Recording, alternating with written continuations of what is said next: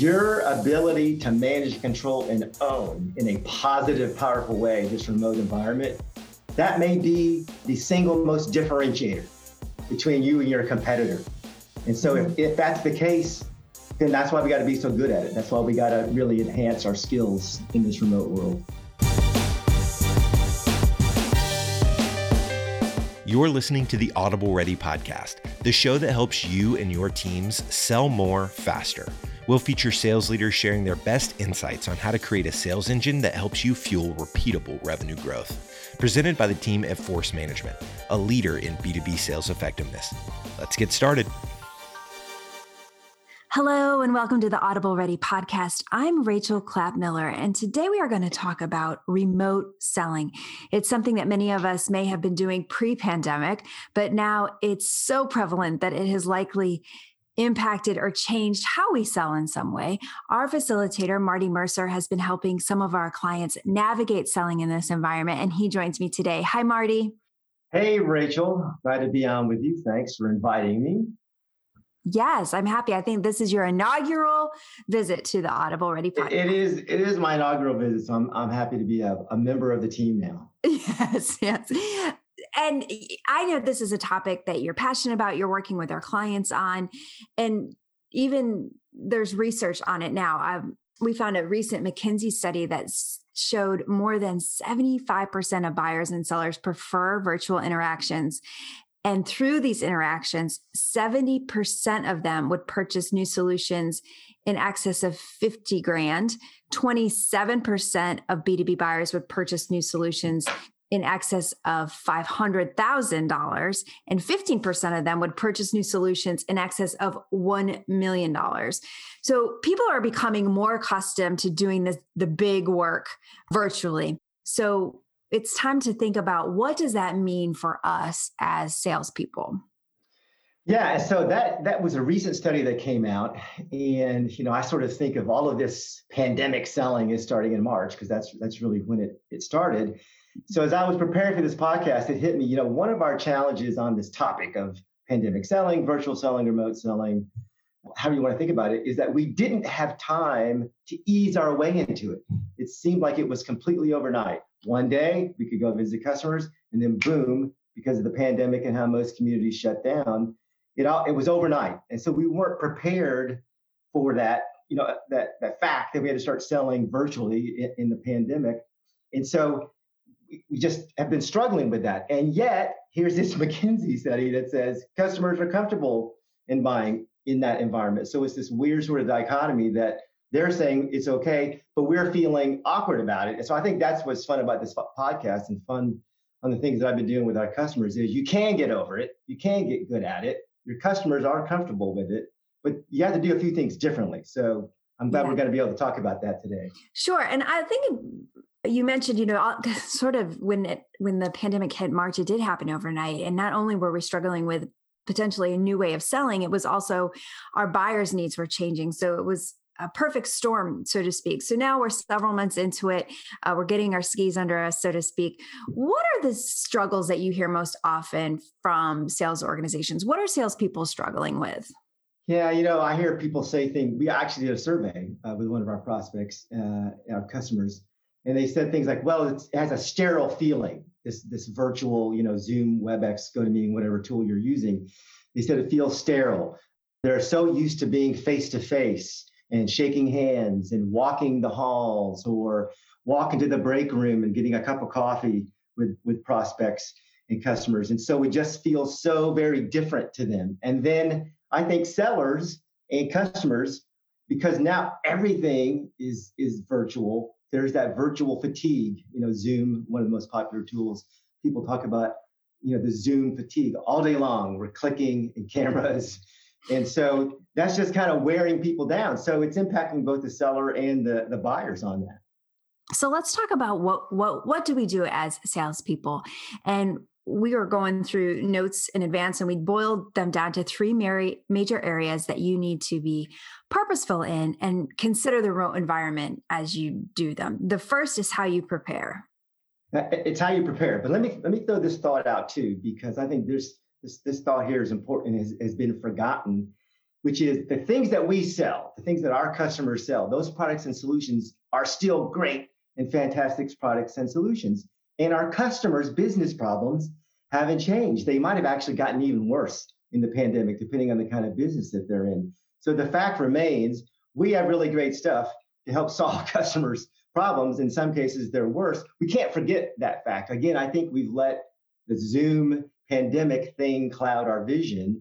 And so we just have to, I think we got to keep remembering that. So first off, what I'm going to say, my personal opinion is the pre-call prep is even more critical than it used to be. We always talked about pre-call prep before the pandemic, but here's my feeling. You just go ahead and assume you've got one chance to do really good on these calls. People's attention spans are shorter. They're on more meetings. They're at home too. Their kids and dogs and pets are there. And so the pre-call prep to me is probably the number one most important part of the meeting. The art and science of professional selling, in other words, is even more important than it used to be before.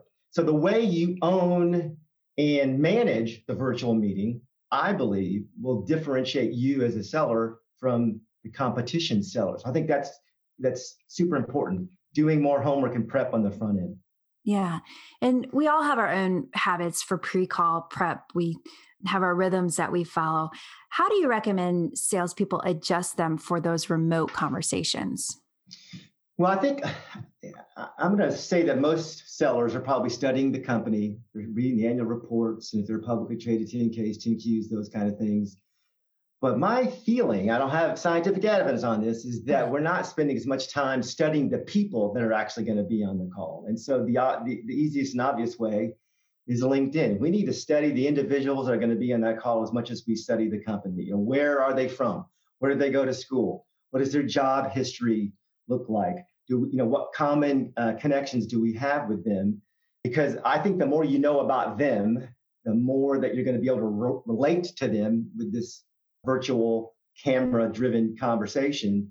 So I think we got to do more research in general overall, but I think most sellers are probably not spending as much time on that personal and figuring out where they've been, where they might be going, that particular person on the call, and what's going to be important for them, because you got to hit that pretty darn hard on the beginnings of those calls so that they hear a reason why they should keep listening to you. Sure. And once you develop that with those personal connections, if you've done your research, that makes for a warmer conversation.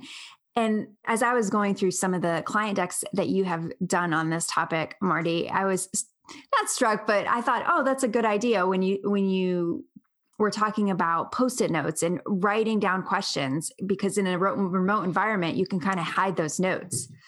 And so it's like so easy and so simple. I mean, I'm chuckling because it just makes me laugh, right? You know, when we are in front of people, for whatever reason, at times we felt like we shouldn't show that we've done homework and we have notes in front of us. I always told people before the pandemic, hey, have your notes in front of you, because I think so many buyers don't think sellers do that much preparation, right? Well, now I'm on camera. Now I can have Post-it notes. I can have notes on my desk. I could have a second monitor, and I could have my questions in a Word document or whatever on a second monitor. There's no reason not to have all that information right in your eyes view, so that as you're driving that conversation, you can look left, look right, look down, look around the monitor. There's all your questions. There's all your prep. It's right there in front of you. So that seems like sort of a minor thing. And yet one of the things that I think is super important for sellers is to be confident. So that research and then having the little Post-it notes, I think will make you much more confident. And I think if you're confident, you're going to sound better. You're going to have a better quality meeting. Yeah. And it could be Post-it notes, but it could also be your value framework if you're a command in the message customer. Oh my gosh. Every call I do, every meeting I do, I hold up the value framework and I wave it in front of the camera and I say, hey, how many of you guys have your value framework on your desk? And more, I'm actually seeing more and more have them there. I always talk about the value framework as being life is an open book test, and the value framework is your open book. There's no reason to not have the value framework open on your desk. Reminders of discovery questions, trap setting questions, whatever it may be. It's, your company paid money to have that built. Use it, put it on your desk, have it open. Yeah, good, good. And also in a remote environment, we've been on those calls where there's those conversations like, are you going to share your screen? Am I going to share? Who's going to drive? What? And you're doing it on the call. Those are some things, if you've got a team of people on the phone, that should be part of your prep to figure out who's doing what and when as part of the conversation. Absolutely. Again, we would have said that before the pandemic, right? We would have said, if you're going to be in the room, who's going to be in the room on our side? Who's going to be the quarterback or the MC or whatever phrase you like from our side and the seller side? Who's going to answer, which objections? You should have been doing all of that. A lot of people probably weren't because they got comfortable winging it. They thought they kind of had it all in their head. I'm a big believer in writing out the pre-call plan. What is the agenda? Who's going to answer what questions? Your team should be on the call 15 minutes prior to the start of the call. And during those 15 minutes, you have your screen up, you're sharing the screen, the document that you intend to show. So you can say, hey, can you see my screen to your team, get confirmation of that. And then you're on the call so that now when the customer quote walks into the room, your team is all there. You don't have to say, hey, Mr. and Mrs. Customer, can you see my screen? Because you already know it's there. So that's all part of that prep. And that is more prep and practice, I think, than perhaps you had to do before, because you didn't have to worry about, can you see my screen? But if you're not doing that with your team and you're not getting on 15 minutes early, I think that's a habit. That's a habit we're in now. We always get on 15 minutes ahead of time. Yeah, I think in some cases now that we're in this environment, we're almost prepping those technical things that we didn't really have to worry about when we were in person. And you should also have a plan if somebody loses internet or somebody's Zoom crashes, to make sure that somebody else can pick up the slack. Yeah, absolutely. Slack, pick up the slack. Little joke there on Slack.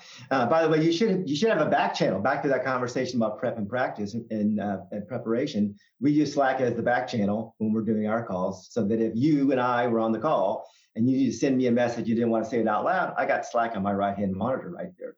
So that's part of being great on that. But the practice. So again, we do a dress rehearsal every single time we do one of these big meetings, and we get on the call. We get on the call with a couple of members from the customer. We internally are just using that as our own prep and practice. We're making sure the customer has no issues with Zoom. Sometimes things can get blocked. We're using Zoom. Sometimes other customers want to use a different tool. So that means we've got to get used to the other tool. So that technical, what I call dress rehearsal, is very important. 10 days ago, Hurricane Zeta, I think it was, came roaring through Atlanta, and I lost my Wi-Fi.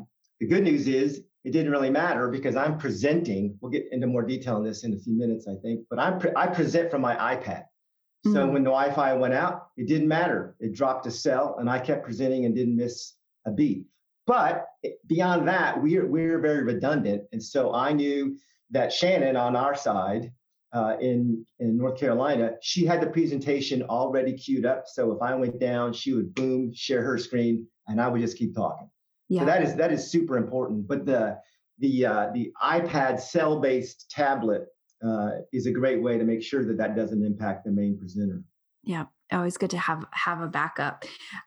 I remember, I think it was one of the first webinars I ever did at Force Management. The whole building lost power 5 minutes before you're supposed to start. And I thought, oh my God. But I had a backup jetpack. So I was ready, but electricity is important, right? Yeah, yes, it is. It is. So you mentioned a few minutes ago, Marty, about the agenda. So I'd like to back up and dive in on that point a little bit. Planning that agenda and the flow of the call. What am I doing here to make sure I've got that flow right? Am I adjusting my prep in a remote setting? Well, I think, as I said earlier, whatever you did before, you need to multiply it like by 100. So, I mean, that's a bit hyperbolic, I guess. But if you were spending half an hour preparing, maybe you need to spend an hour. So one of the phrases that I've used all the time, I didn't make this up, comes from Stephen Covey, the 7 Habits of Highly Successful People. One of them was start with the end in mind. So for any call you're on, first call, second call, final big presentation, meeting with the economic buyer to verify everything, whatever it happens to be, you need to, with your team, figure out where do we want to end this conversation, in this meeting that would be a positive outcome for us and a positive outcome for the customer, and then back up from there so that when you open the call and point A, point B, point C, et cetera, you end up where you want to get. Most people start their agenda with the opening remarks, the introduction. What I want you to do is say, hey, how am I going to conclude this call? And then the back up. So now you know where to begin, and then you'll get to where you want to be. That is a bit of a behavior change for most people. That's not something they're probably in the habit of doing, starting by building the agenda with the end in mind. Yeah, that's a good point. We just published a podcast with Frank Azzolino, and we talked to Frank about how he prepares for sales calls and how he, executes the sales process. And one of the takeaways from that is to not try and do too much with the call. Have one specific next step that you're trying to get to. And he says he uses Post-it notes, and he will use a Post-it note and put that next step on his computer to keep the call focused, keep him focused on what he's trying to drive through.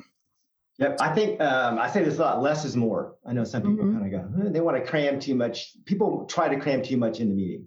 I think less is more. And the buyer is going to appreciate the fact that you can go 1, 2, 3, boom. Hey, did we accomplish our goals today? Great. Let's get back on the call next Thursday or whatever the next step would be. Yeah.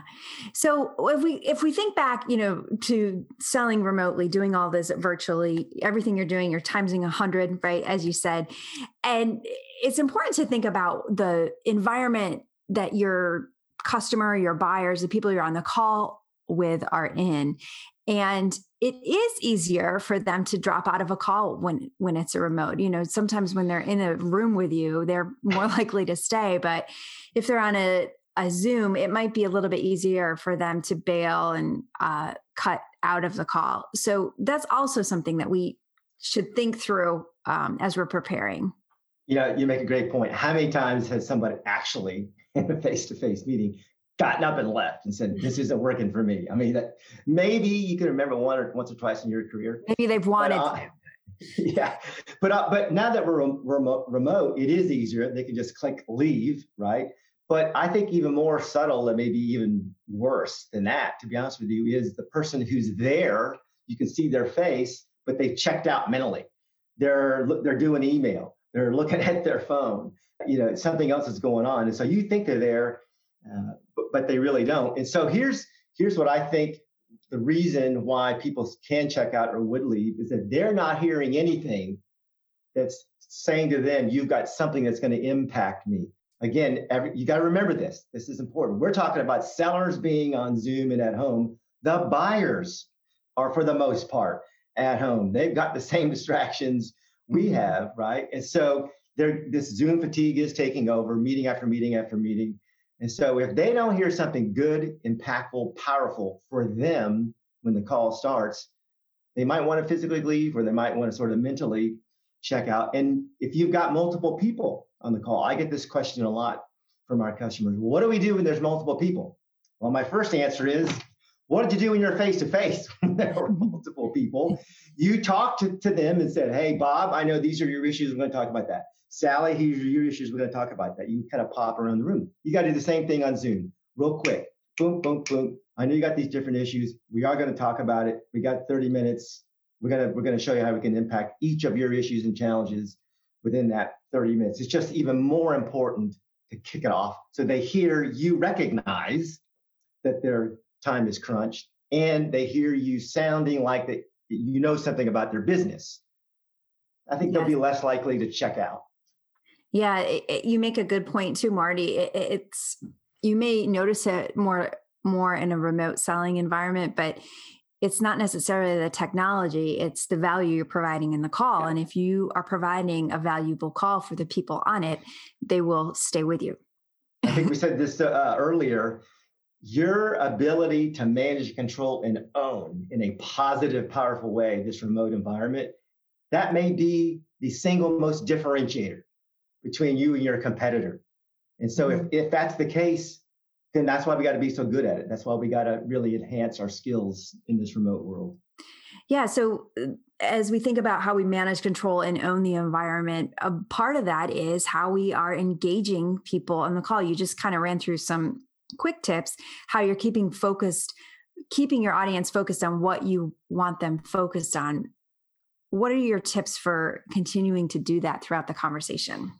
Well, one of the things, we talk about this remote persona. Who are you on camera, right? And so at times we've heard about people saying that you may need to change your remote persona. And so I've been thinking about this a lot. We didn't have to worry about this until March of this year, right? So we had this. We're in the same new world that all of our customers and prospects are in. But as time has gone by, I mean, I was a guy that spent 12 years in front of a live audience. I love the feel of the live audience. And I have to say, I was a little apprehensive about it when this first started. But what I have learned, what I believe, is that you shouldn't change who you really are in this remote persona world. So if you are a real sort of outward person who communicates with their hands and their eyes and their face the way I'm doing right now, then keep doing that. If you like to drop in a few little jokes every now and then or use humor as an advantage, keep doing that. What I think has happened is that people have said to themselves, well, this is remote, it's on camera, I should be different. And now they're trying to be something that they're not. That creates discomfort, comes across clearly on the camera. So I think your remote persona is your persona. It's whoever you are.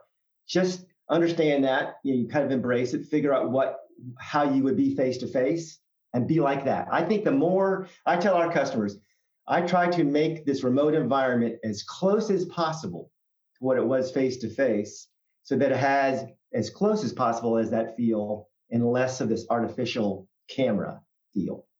Yeah. And your body language is a good part of that.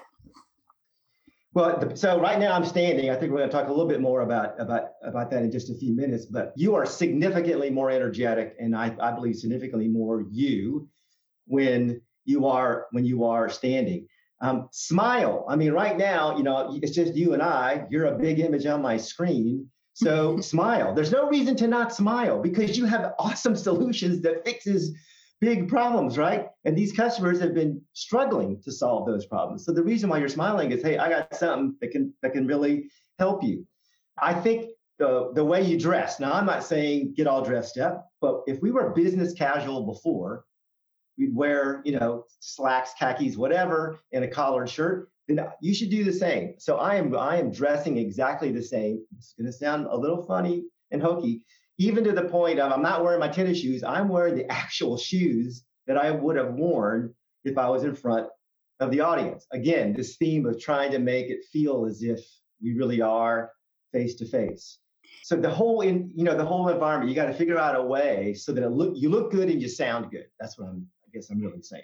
Yeah, that actually makes me think of a tip they would give you even in college when you were working with recruiters and doing your phone interviews. They encourage you to dress up because when you're on a phone interview and you're in your pajamas, you're not in that business mindset. So actually dressing up for a phone interview impacts how you might answer the questions and communicate to a recruiter or whatever. So same thing. I see a lot of t-shirts, and I see a lot of t-shirts from our customers, and that's okay. They can dress however they want.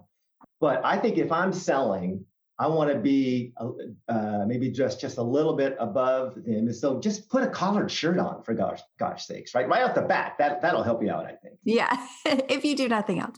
We mentioned before about sharing your screen and preparing for the technology. But that's also a key part of engaging the people during the meeting. And when you're trying to share documents, you want to think through how best you can engage them while you're sharing documents or slides with them throughout the conversation. Yeah, and so you may have several things that you want to show, and or it might even be something on the web that you want to show. So before every meeting, again, that's what we get on at quarter of at Force. I have every document or if I'm going to show something on a web page, I have everything open. So all I have to do is jump to that document, jump to that tab if I'm going to show something on the internet. And we'll just kind of pop around on that in that 15 minutes just to make sure that everything's lined up and ready to go. Now, maybe you want to share, maybe you need to email the document ahead of time. So make sure that gets done so that they can pull it up if that's the right thing to do. And then the other is this whole idea of whiteboarding. I think in many cases, again, in pre-pandemic when you were face-to-face. There'd be some kind of board, and you might draw schematics and draw designs and draw workflow, whatever it may happen to be. Keep doing that. All of these web tools have a whiteboarding capability. You can also use an iPad or a tablet like that allows you to draw with the pen and pencil that comes with those devices. And so I've gotten great impact by using my iPad and drawing on it. So in other words, I'm just going to keep repeating this mantra, make it be as close to possible as it was when you were face to face. And I think the more you do that, I think the more success you're going to have. Yeah. Another thought, this happened to me recently too.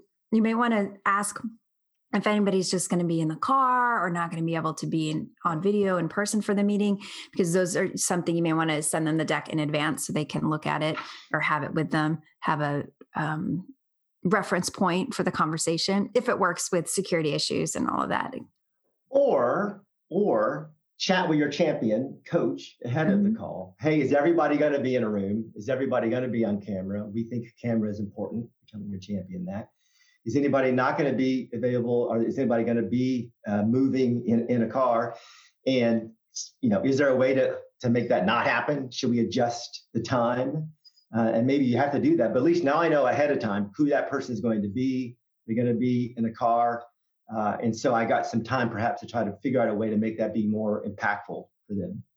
Yeah, and when you are presenting, I know you can't discount the importance of your energy. Marty, you always have great energy, so you're the perfect person to talk about this. Well, people say that, and I've been doing this long enough now to know that, that I do. Part of that is just who I am. I mean, part of it is, I think what I sell, regardless of whether it was 25 years ago or today, I think that what I have to offer has big impact on people's business and big impact on them personally. So I think number one, that should make you be energetic.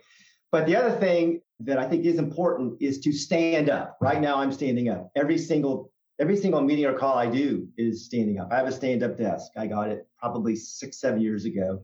Really was a big change. They say sitting is the next smoking, and so everyone should be standing up. And you're just better when you're standing up. You're able to speak, using your diaphragm. Your voice is stronger. It's easier to smile. You can use your hands if you're a hands person, because I am. So again, when I'm standing up, it feels as if back before the pandemic. So I would, if you can't get a stand-up desk, I'd figure out a way to elevate your monitor, elevate your PC, and stand up. You are just better just by standing up. And it comes across. People feel it the way you just said, you're feeling it from me. And again, if that's just one more reason why they buy from you, then stand up. Yeah. We always say sales is a game of inches, and those inches matter. Yes. Little things matter. And I know you have some great engagement tips as you execute the conversation. The first one is starting with open-ended question early on. And this also goes to that point that you talked about, making sure you're involving everybody on the call. Yeah. So I think the beginning of the call, I call it the opener, call it the grabber. I think there's multiple ways you can do that to kind of get people engaged instead of the traditional blah, blah, blah. Here's our agenda, blah, blah, blah. For many people, that's just a cue that says, oh, that's just the standard opening. I have 2 or 3 minutes before I have to pay attention, right? So I think the way you can start or consider starting is with what I call the grabber. Could be a powerful, provocative, open-ended question that kind of throws them a curveball. They weren't expecting that. Now they know they have to respond, and now you're immediately getting them engaged. Another way would be what I call a startling statistic. That would be specific to the kind of business they're in, a big number or a small number that would really get them thinking in a provocative way. The third option is tell a story. Now, I don't mean tell a story like you would when you're at home. Tell a story about a customer of yours that has the same business problem that this prospect has, that bought what you're pitching to them and can talk about it in a measurable way. That's a story. We would call that a proof point. And that could be an opening that really gets the conversation going. Yeah. And as you are executing that conversation, as always, and this is pre-pandemic, post-pandemic, in the pandemic, listen more than you speak. That is a hard thing to do. I will admit, it's a hard thing. It's a hard thing for me to do. And so I'll be honest with you. I tell you what I do. when I ask a question and I want to make sure I get that prospect or customer to really think about the answer, I ask it, and then in my head, I say, shut up. And in my head, I do this. I just zip the lips, right? And I know that's a goofy, silly thing, but in my head, that's what I say. I want to get a quality response from the person I'm asking the question to. I am going to ask an open-ended, but then I'm going to be quiet. There may be that awkward few seconds where that person you're asking the question to, they all of a sudden realize, oh, he actually wants me to answer in a well thought out way. And so you got to give them time. You got to give them time to do that. And when you do, you're going to get a better answer. You can dive in deeper. And I actually think that most buyers appreciate the fact that you gave them time to formulate an answer instead of the traditional seller way who's got ADHD and just jump in. Well, I think I know what your answer is. And now you've just ruined the whole conversation. Right. Yeah. So true. So true. Marty, you've done a great job breaking down a lot of these tips and just some things for us to think about maybe in a different way now that we are doing much of our selling over web calls. If you were to sum all this up, what is the bottom line for us those of us who are managing our sales process in this remote environment? What would you give us as a final thought?